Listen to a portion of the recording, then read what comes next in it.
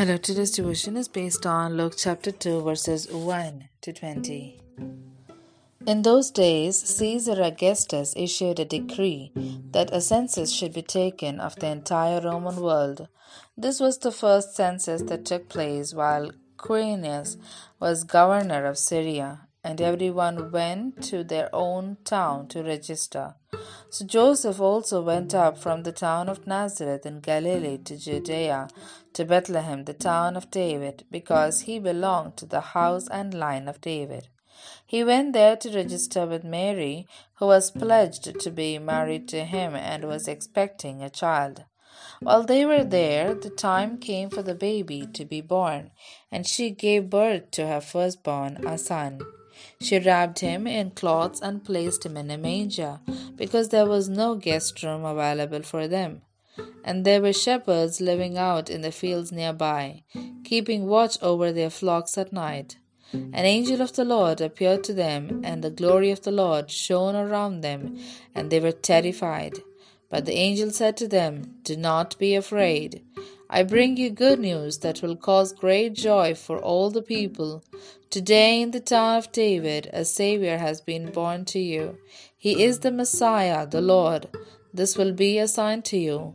You will find a baby wrapped in clothes and lying in a manger." Suddenly, a great company of the heavenly host appeared with the angel, praising God and saying, "Glory to God in the highest heaven, and on earth peace to those on whom his favor rests." When the angels had left them and gone into heaven, the shepherds said to one another, "Let's go to Bethlehem and see this thing that has happened, which the Lord has told us about." So they hurried off and found Mary and Joseph and the baby, who was lying in the manger.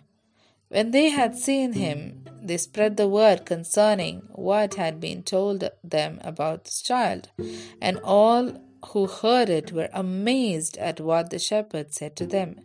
But Mary treasured up all these things and pondered them in her heart.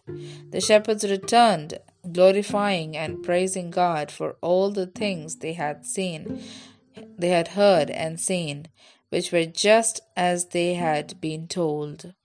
Here ends the Bible reading.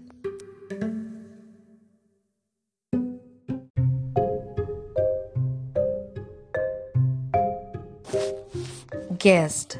Atithi Devo Bhava. The guest is equivalent to God.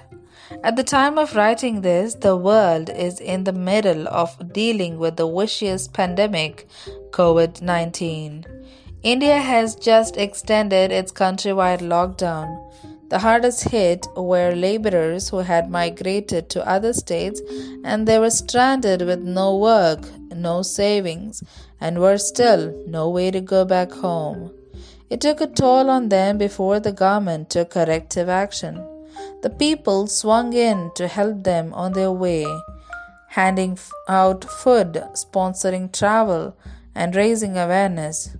By the second week, they were no longer referred as migrant workers, they were now called guest workers. Not that any of the innkeepers were to be blamed, but the census situation had brought in the multitude of out-of-town visitors, filling up the rooms. One innkeeper found it in him to accommodate Joseph and a heavily pregnant Mary.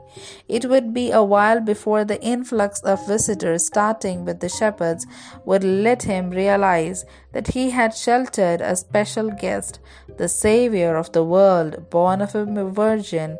The Atithi was Deva.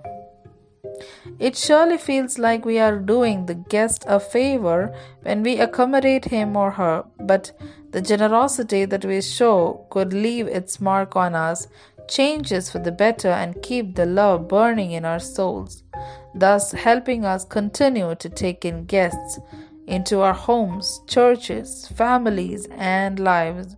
When was the last time you entertained a guest in your life and God blessed in return with more than you gave?